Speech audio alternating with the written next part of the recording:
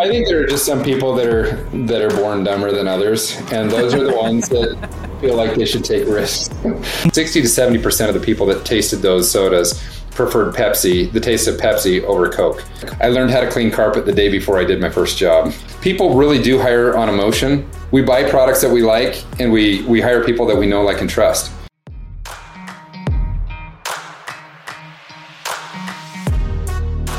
We're rolling. Thanks for being here, Jeff. Cool. Thanks for having me. Before we dive into all of that, feel free to introduce yourself, what you got going on, all of that good stuff. Cool. Thanks for having me. So I'm Jeff with Pitch 59. Just a little personal. My wife and I have 6 kids. I'm originally a farm boy from Idaho, and then went to Ricks College and then BYU Idaho, and then oh, nice. did door-to-door sales for several years, and then I started up my own carpet cleaning company and bought out 2 other cleaning companies after that, and then had an idea in 2018, at the end of 2018, to solve a big problem that we had as small business owners, and that's where Pitch 59 was born, and that's what I do today. So that's cool. Hey, real quick, I just had a question. I mean, I know we're going to dive in. We got a lot of time, but you bought 2 cleaning companies, and we had talked about this before. What was that experience like? Like, how did you know when your company was ready to start acquiring other cleaning companies? Good question. The honest answer is we weren't ready to buy our first company. Okay. Probably even the second one either. But at some point, you just got to take a leap of faith and try things out. I mean, even if we lose money, it's an experience and we'll learn from it. But the first company that we bought was actually my brother's company. And he was interested in selling out his cleaning company in Fresno, California. And after we did some numbers, and I got my manager from Rexburg to move down to Fresno to run that one. That one went awesome. Like, I think it cost us $30,000 down to buy that company. Oh. And then within the first 12 months, we'd already made $80,000 in profit back from it. And it was great. And so we thought, well, let's just keep doing that. Let's go buy out companies, get SBA loans on them, and put down a kind of a minimal amount. And then, anyway, long story short, the one in Houston did not work out as we had hoped. We ended up losing a lot of money on that one. But well, and that's kind of the idea behind, like, I guess there's downsides to every kind of venture into entrepreneurship. Like, whether you start your own, we've all had that story where you started and it doesn't go as planned, but it can also happen on the flip side with buying a company. Sure. That's crazy. That's cool, though. I've always been interested with that. Like, I think Walker Dibble wrote a book called Buy Then Build. Yeah. And I've always been fascinated with that kind of like, path. So I love that. Well, now let's get into Pitch 59, because now you've kind of given us your short little backstory, but let me ask you this. You were with your cleaning company, and this is what I like to ask a lot of my guests who come on. You're with your cleaning company, you're with, in solar sale, or excuse me, door-to-door sales, and now Pitch 59. Was that entrepreneurial spirit always there with you? Or was it something developed? I think there are just some people that are born dumber than others, and those are the ones that feel like they should take risks. My dad was a real estate broker growing up, and I always appreciated that he owned his own business and that he could kind of work his own schedule, and I mean his input was directly in association with his output, and so.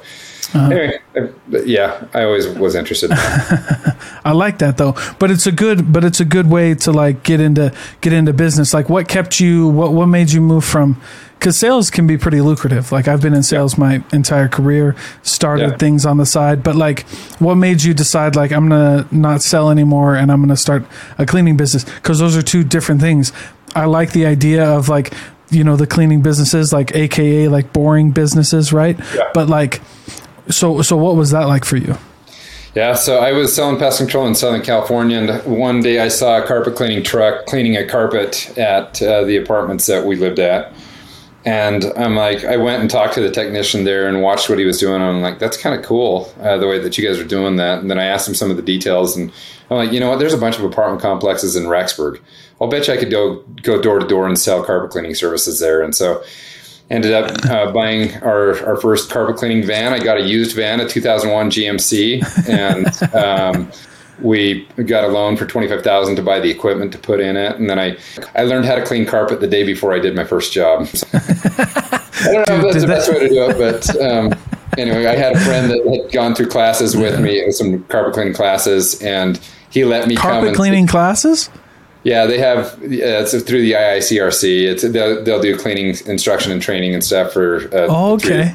They don't really teach you how to clean. They just teach you about cleaning, like the properties and the chemicals and that kind of stuff. And anyway, that makes sense. Okay, cool. Carpet clean the day before I did my first job. But I feel bad for that lady that I did.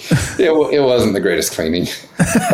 But you got better as you went through time, I'm sure. Got better, and I gave her a good deal on it. So it was good. That's cool. And how long did the cleaning business last?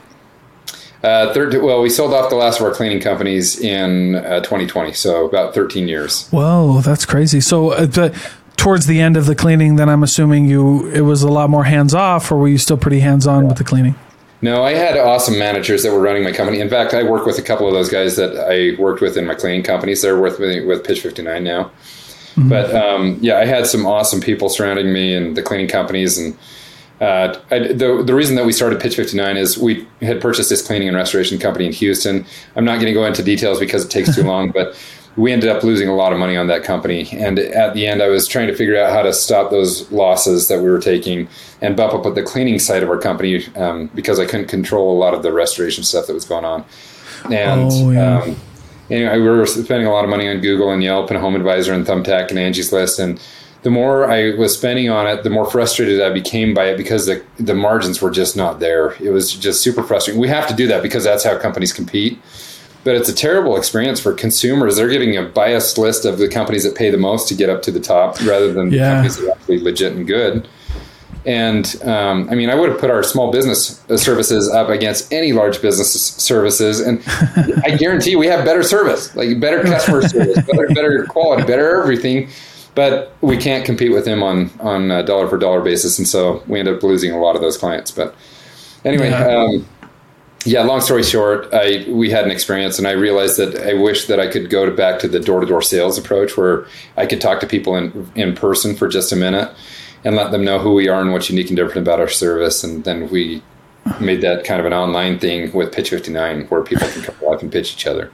Yeah, and that kind of all started, I love that you saw this, and I think it's a cool part of the story that you were going on Angie's List and Home Advisor and Thumbtack, and you said it was just a poor customer experience. Can you tell me more? Like, just from in your opinion, tell me more about that. Yeah. If you're a consumer, what you're getting is a biased list of the companies that pay that marketing platform the most.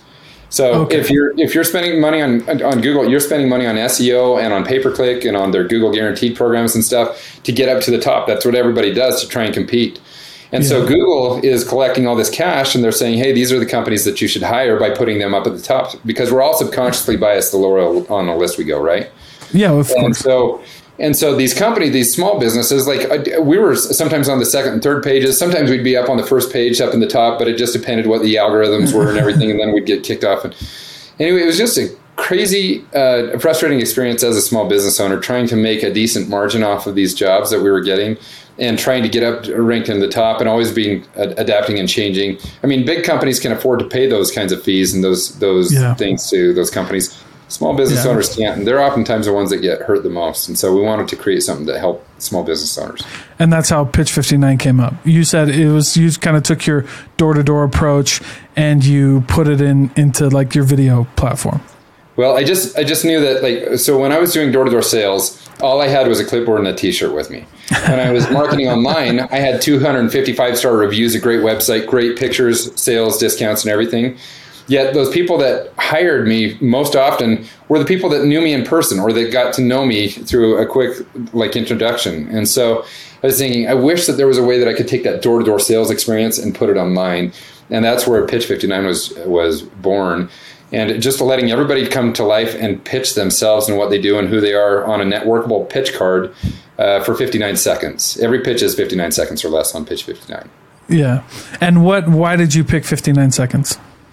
Well, we tried 30 seconds at the beginning, but found that it was too short. It was too tough to get out a decent message in 30 seconds. But anything over a minute was just too long. People didn't want to pay attention. And so we decided to make it unique and cap it at 1 second less and called it Pitch 59.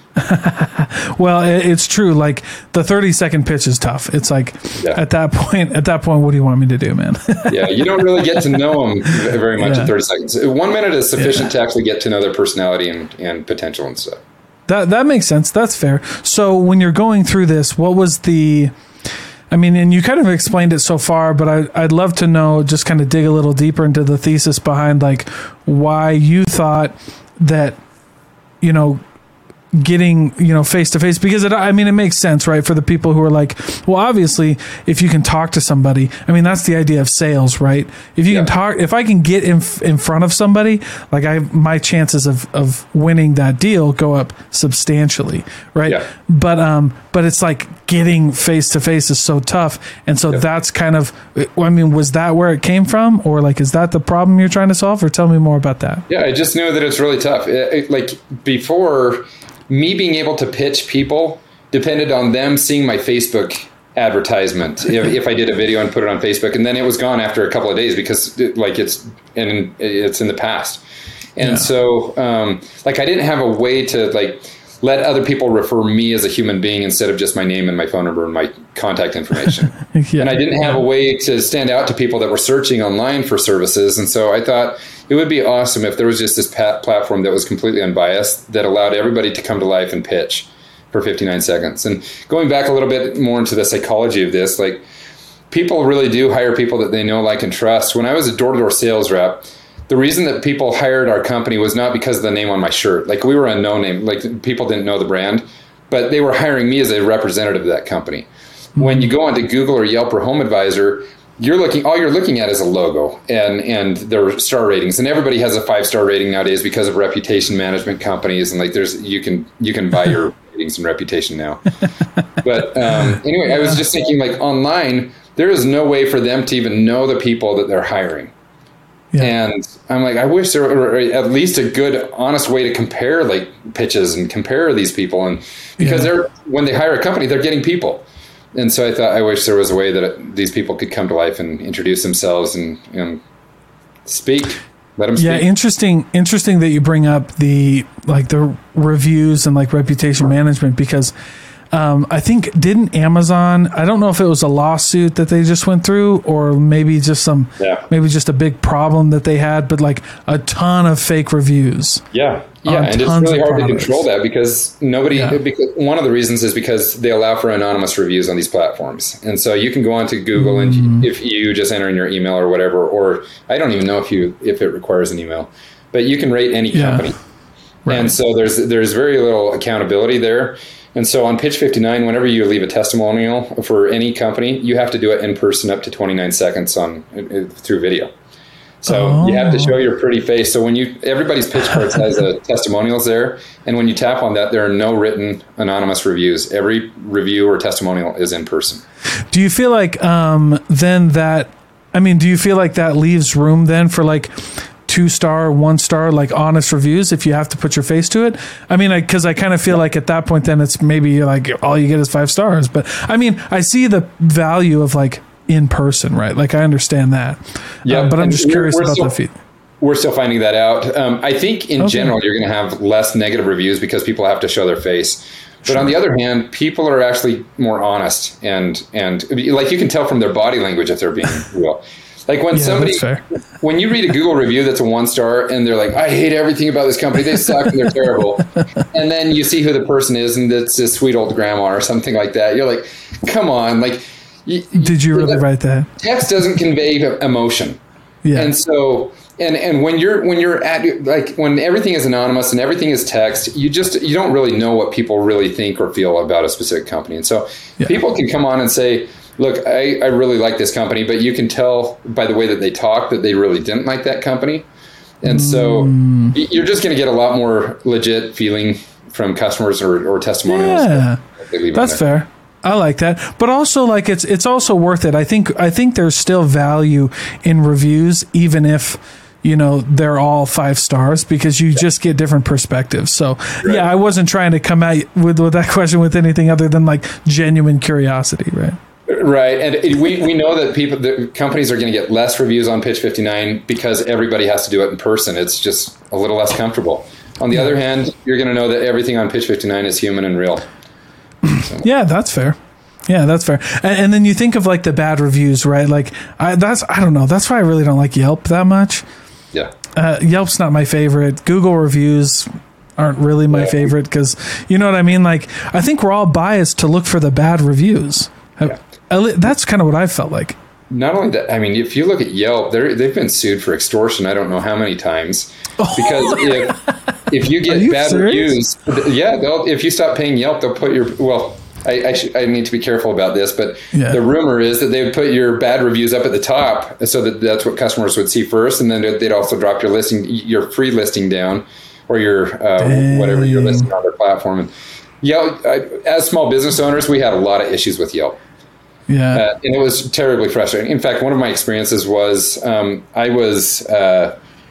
we had signed up with Yelp down in Texas, and their minimum package was $400 a month. And so we signed the contract with them and started it for 3 months. And anyway, after 3 months, we'd gotten a total of 1 call from that platform, from Yelp down there. Yeah. And we'd spent $1,200 on it. And anyway, I called them to cancel, and I'm like, hey, this isn't working. Anyway, she said, give me just a minute here. And she comes back on the phone a minute later, and she goes, hey, it looks like if we double your budget, then you can expect somewhere between 20 and 50 calls or whatever it was per month. And I'm like, wait. So spending $400 a month wasn't sufficient to see that we were just going to get 1 call out of those 3 months. Now we have to double that to test. I'm like, you guys are a joke. This is terrible. So anyway, I had to different platforms. Well, that's just a bad salesperson at that point too, right? Like that's a bad sales process. You can't say that. I don't care how many times you multiply 0, it's still 0. So. Oh my gosh. Well, and that's just cringy too. You're just like, dude, you got to do, in my mind as like a sales trainer, I'm always thinking like, man, you got to do better than that, homie. Yeah. You can't just tell me that. You know? Right. Oh my goodness. Yeah. So, okay. Well, that's really cool. And that makes sense, right? So, how does Pitch 59 work? So we do these things called pitch cards. It's essentially, you can look at it as a digital business card, but on every pitch card, there's a 59-second elevator pitch with their video reviews. If you go to pitch59.com to check it out, you can check it out and see what the pitch cards are. Mm-hmm. You'll also start to see them floating around a lot more often now because people are starting to use pitch cards, and universities are asking all their students to create pitch cards. And anyway, it's essentially a digital business card that allows you to come to life and pitch people for 59 seconds with all of your relevant information on there. And then the way that it's used is a networking tool. So I can send my pitch card to you. You don't have to have the app. You don't have to have a Pitch 59 account or anything. It'll pop up on your screen. It'll be perfectly functional from the very first time. And then you can share my pitch card out or introduce me to other people just right there by tapping share. And wherever you send it, I get to come to life and pitch them. So that's cool. That's a basic premise of Pitch 59. Yeah. And so who do you see using this the most? Well, early adoption, we've seen that realtors and insurance and in the professional space, realtors and insurance and like mortgage officers, and they're eating it up. It's a really good way for them to stand out from their competition. Yeah. But like sales organizations, anybody that does sales, like you should look into Pitch 59. We're working with several different solar companies and pest control companies right now, and getting them going. It's an awesome platform if you're a door-to-door salesman, because then you can turn every one of your customers or every one of your homes that's interested in services to a referral that's going to refer you out, and they actually refer you out, not just your phone number and email. Oh, that's cool. I like that. I think that when you talk about sales and you talk about setting yourself apart, I remember that was a big deal in the auto industry. So we would we incorporated video all the time, like sending a thank you video. Yeah. Can you create different videos? Like, could I have like a thanks for the meeting or something like that? Or yeah, I have a realtor that just signed up, and she created one thank you pitch card and one referral pitch card. Oh, and cool. So you can have as many pitch cards as you want. The way that we charge is $15 a month to have a pitch card. There's no contracts, no startup fees. There's no we kind of took everything that we hated about all the marketing and advertising spaces, and just did away with those and said, let's make this something that everybody can have. So. Yeah. And you know what's interesting is it's like the whole kind of business world is kind of shifting. And so I actually had this realization the other day, because as a salesperson, it's really like when you talk about like building relationships, right? Like what I feel like people have like define that word now as more like strategic partnerships. Like you need strategic partnerships to like advance in business, which is absolutely true. Relationships though take a long time. That's why I've always had that problem with like the phrase relationship selling. I don't think like building relationships is bad, but like forming those partnerships can be pretty simple. And it feels like now with Pitch 59, you know, and video especially, like you can start creating really solid partnerships because, you know, when you don't have the video and when it's just me talking to somebody on the phone, hey, I have this partner, you should work with them, they're really great. It's like, I trust Dalton, but I'm a little weary going into this. But if you can send like a video, and that changes quite a bit. You're absolutely right. People like to know who they're working with. I mean, can you imagine if you moved into a new town or a new city and your wife is pregnant and you're looking for an OBGYN? Well, wouldn't it be nice for all of those doctors to come to life and talk to you for 59 seconds about what's important to them and see if you guys make an emotional connection?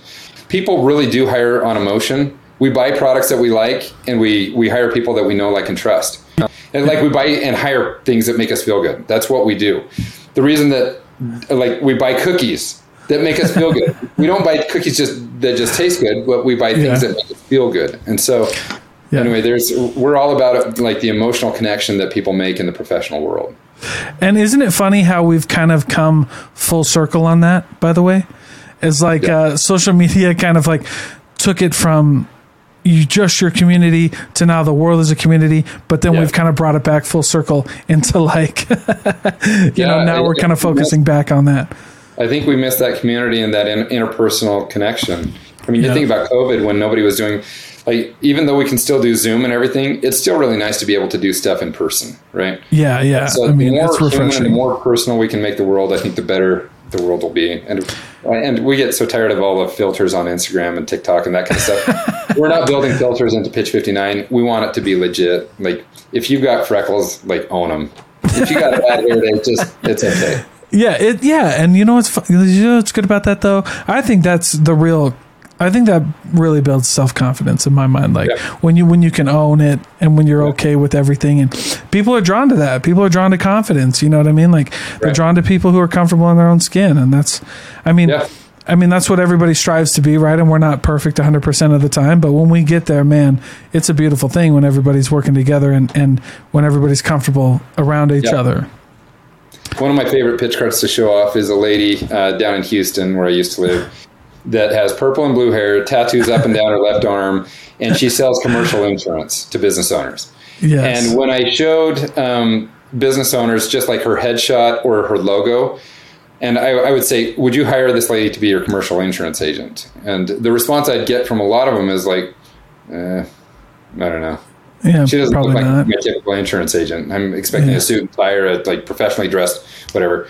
Anyway, but then I said, okay, let's watch her pitch, and then I'm going to ask you the same question. So we played a 59-second pitch, and then afterwards, and she is like the most down-to-earth, lovable, awesome lady. Like, she just connects on an emotional level. She understands the pain points of insurance and like how people are frustrated because they don't understand it and they get taken advantage of because of that. And anyway, she just resonates on so many different levels. And afterwards, after showing them the pitch, oftentimes those business owners will be like, hey, would you mind just sharing me that pitch card? I'd like to contact her.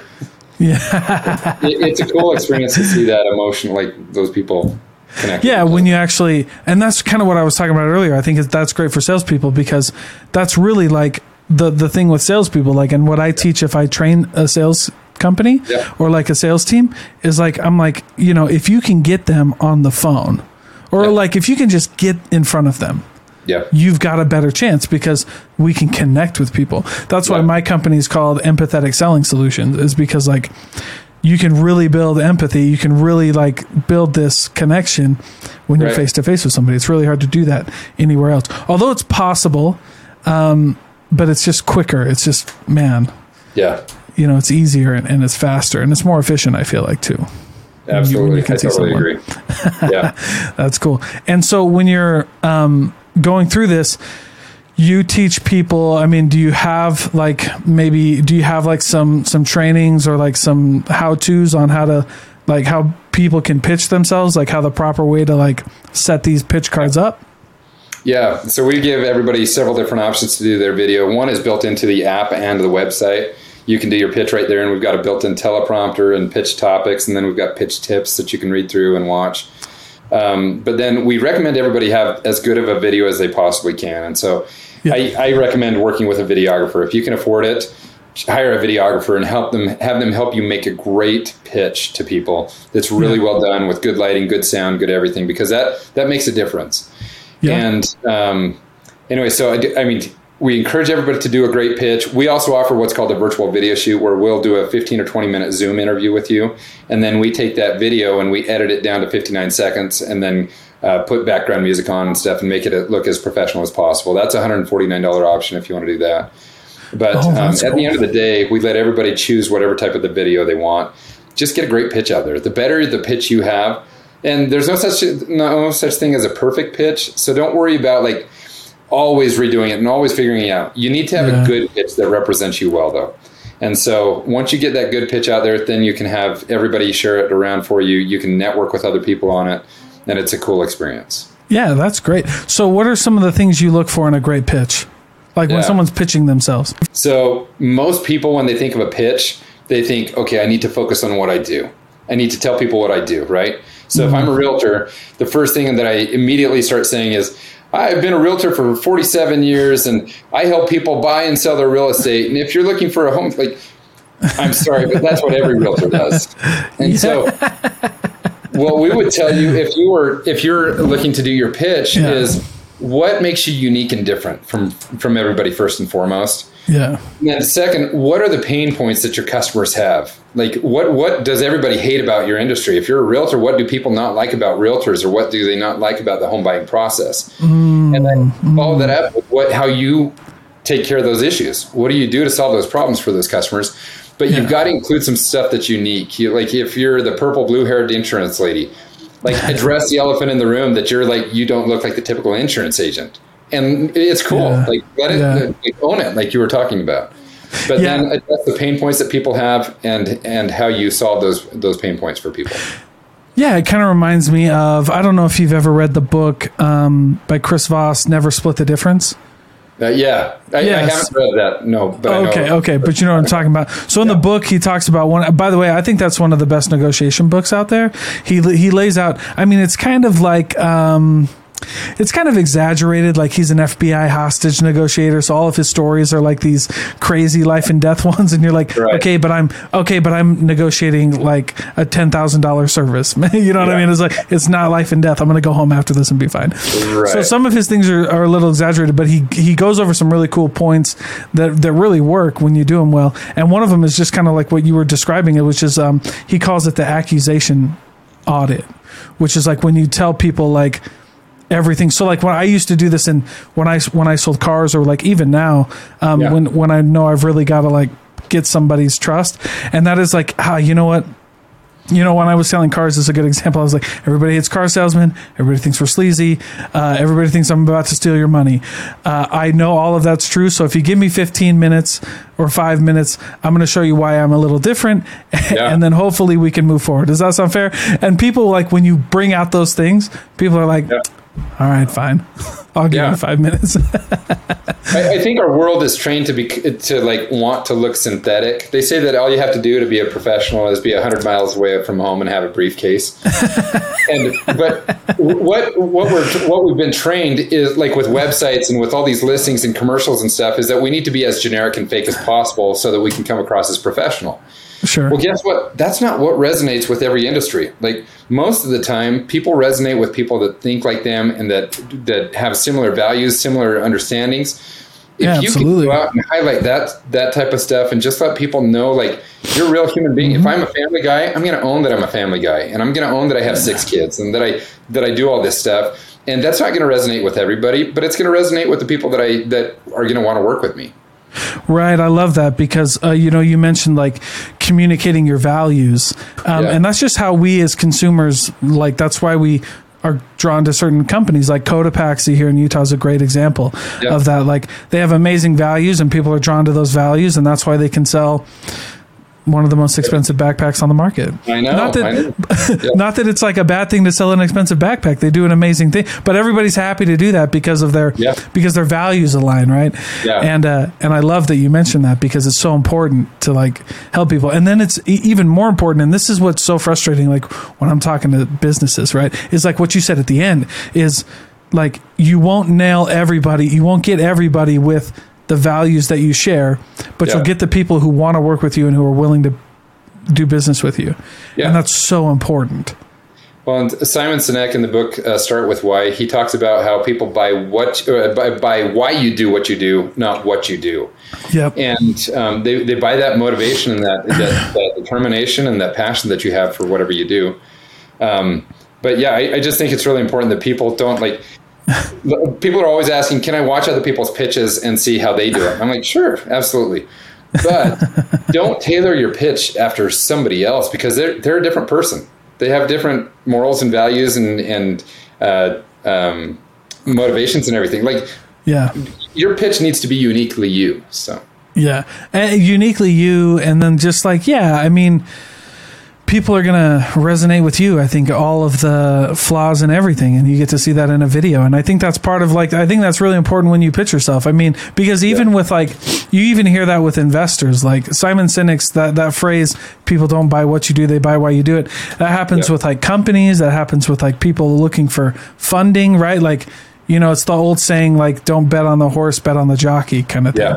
Yeah. Right? Like that's just what we do. Like, I'm not looking for a loan, I'm looking for somebody who can help me get a loan, right? Everything stems from the need that we as human beings have to associate and like work with other human beings. And so like we don't like the idea of just working with robots. We don't like the idea of just working with everything that's automated.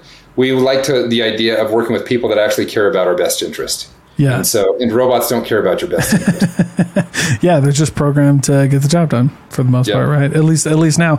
Although I'll tell you, do you remember it was a few years ago when Google made, this is just an off thing, but when Google had that AI calling software where they had done it for a hair salon. Do you remember watching this? I don't think I remember this. Oh my goodness. It was a crazy. So they had like, they're on Google, you can call for like business hours and things like that, schedule appointments. And usually like when you go on Google and you schedule an appointment, it just pulls up a calendar and their available times and you go and you're done. But they had made this AI and they had tested that, they had tested this at a conference, and basically they had someone call in. And it wasn't a person that answered; it was an AI, but it didn't sound like a computer. Like we've all heard the ones like we know when it's a computer on the phone, but this one didn't sound like a computer. And she was like, "Hey, how can I help you? This is whoever. How can I help you?" And she even did. When we on the phone sometimes when we're setting up an appointment, and we go, "All right, let me look at my calendar. Hold on," and we do that whole like, she did that. Yeah, I still hear those things. Like I've been on the phone when they do that kind of stuff still. So I know that they've improved that. Yeah, too. It's fantastic technology. And honestly, like, here's the thing, Dalton. We need that automation. We need that robotics and that kind of stuff. It just has its place. It's not for determining whether or not you want to work with a realtor or if you want to work with a specific insurance agent. Like, that stuff has to be human. All the other stuff can be automated. And that's what's awesome about the world that we live in is if your imagination can create it, then there's a good chance that it can be created. Yeah, and the only reason I tell that story is like, man, they've gotten good, but it just goes to your point, and I'm glad you brought it up, which is like that stuff has its time and place, but it'll never replace like actual talking to a human being. Like there was a scare there for a while, and it kind of comes up every now and then. Like AI is going to take like a salesperson's job. Like one of the big ones is like Gong. I don't know. I don't know if you're familiar with them, but they do. Yeah, they do like a lot of sales AI and stuff like that. And, they just have so much data that they can really predict now, like what to do. But I'm always like, dude, I don't know. it won't happen for a long time because we just want that human connection. Like, how many times do you call the DMV and you skip through all the things because you just press 0 so many times because you just want to talk to a human? Like, I just need to talk to somebody. Correct. So let me give you one quick example of this. So there's a book called Buyology, and it's BUY-ology. And in it, he talks about like the psychology of why people buy and how they hire and stuff. But anyway, it was really interesting. Back in the 1970s, there was a test that was done with Pepsi and Coke where they had a bunch of cups of Pepsi and Coke, and they asked people to taste them and tell what their preference was. And I can't remember the exact percentages, but it was like 60 to 70% of the people that tasted those sodas preferred Pepsi, the taste of Pepsi over Coke. Yeah. And then what they did was they put the actual cans of Pepsi and Coke out there and asked people to taste them and then to give them their preferences. And that same audience flipped to where they preferred Coke when they saw the branding in the can versus Pepsi. And they're like, what in the world? People buy soda because of the taste, right? Not the case. People buy the experience of what they're like. They look for a specific experience. And so they associated Coke with like family reunions and boating trips and all these nostalgic good experiences that they'd had. And they were willing to sacrifice the taste for that experience that product offered. And so we as human beings, we do that kind of stuff all the time with people, with businesses, with products, whatever it is. We buy on emotion. Yeah. Interesting. Isn't that crazy? Yeah. Like, and what's crazier in my mind is the whole idea of nostalgia. Like, man, that's a powerful one, right? But, and I read this in a book and I've looked it up, but like nostalgia is like, means like pain, like it's like a longing. It's like this pain that we have for a place that we can't visit anymore, you know? Yeah. And it's funny how that's what we use to judge like what we like, you know? Because it's true for me. Like, that's why I'll never live in my hometown again. But I every once in a while I get that nostalgic and I'm like, man, that'd be nice. And then I go, but not really though. Right. The one certain aspects of it for sure. Yeah. Yeah. It's just, but it's those feelings. And when you tap into those feelings, it's like, it is different. You know what I mean? That's crazy. So, when when somebody comes up and they're like, how to, we've gone over some of the aspects, but then like, when you talk about how to pitch yourself, it's what makes you unique. You call out those pain points, you answer questions. I mean, do you ever get into like kind of the psychology of like, with people of like, cause I would think like if you're going to pitch yourself like that and you got 59 seconds, you would want to answer maybe some really specific questions. And I guess that's what you meant with like, calling out what like pain points and things like that. But I'm curious, maybe a little bit deeper on that. Yeah, it's interesting. Once again, I go back to the fact that there's no such thing as a perfect pitch. Okay. So like you can have two people that do phenomenal pitches that are completely different and they're going to resonate with different people in different ways. And so what we try to really push is you need to get people to resonate with your personality type and the person that you are. And so if you're a very data analytical, computer science nerd, then be that nerd and go out there and push it. Don't try to be the smooth talking salesman that is not that. And so, like, I have a brother that did a pitch card. He's a broker, an investment broker down in St. George. And in his pitch, he talks about like what makes him good at his job. But then he said at the end, he's like, I'm brutally honest. I tell people the way it is. And that doesn't resonate with everybody, but it certainly resonates with the specific target audience that he wants to work with. And so at the end of the day, it's just be you, be real, be natural, and then address those pain points that customers have and how you resolve those pain points for them.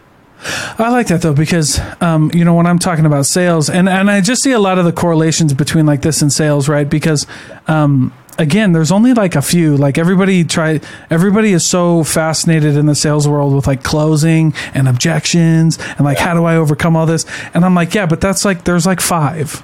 Yeah. There's only 5. Yeah. There's questions that generally happen, but like real objections, if they come up, it's like money, time, got to talk to my partner, whoever, and then like, and maybe a couple of unique ones to your industry, but there's not a lot.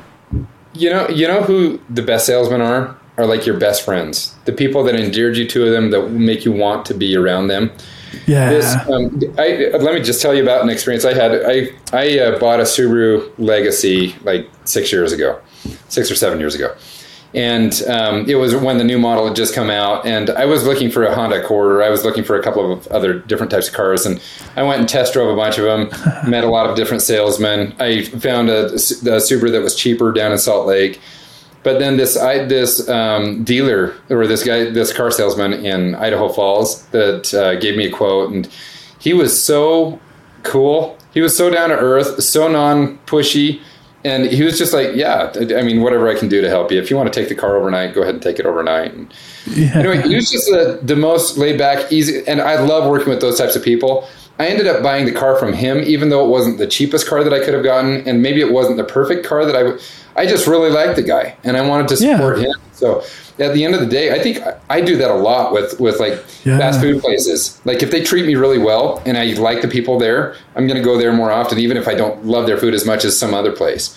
Yeah. So, well, and it just goes to prove a point like that's Amy Cuddy brought up in her book Presence, but the Harvard psychologist did a study on how we judge people.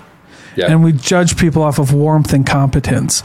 Yeah. So we try to answer two questions, right? Like, do they know and do they care? But we actually lean more towards warmth.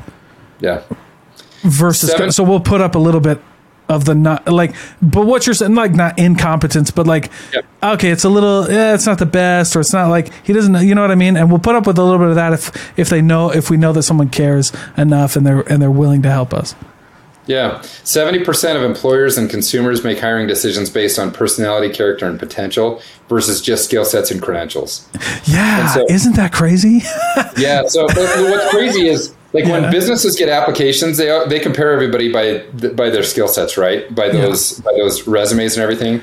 Yeah. But then oftentimes when the person walks in the door within the first 30 seconds, you're like, they're not going to be a good fit. Or they might be great good. But how many people did they pass over that could have been fantastic employees, but they just didn't have that one extra year of experience, or they didn't have that specific degree that you were asking for. Man. Or they could have been the best employee ever. And so what we're trying to do with Pitch 59 with the resume pitch cards is, and this is what the universities are partnering with us now to get out to their students, is let's show off the human side of them too, in addition to their resume. The resume is important, but so is that personal soft side of them too that you're going to do. Interesting that the resume would come up. And it's funny because like in a field where like discrimination is a huge thing.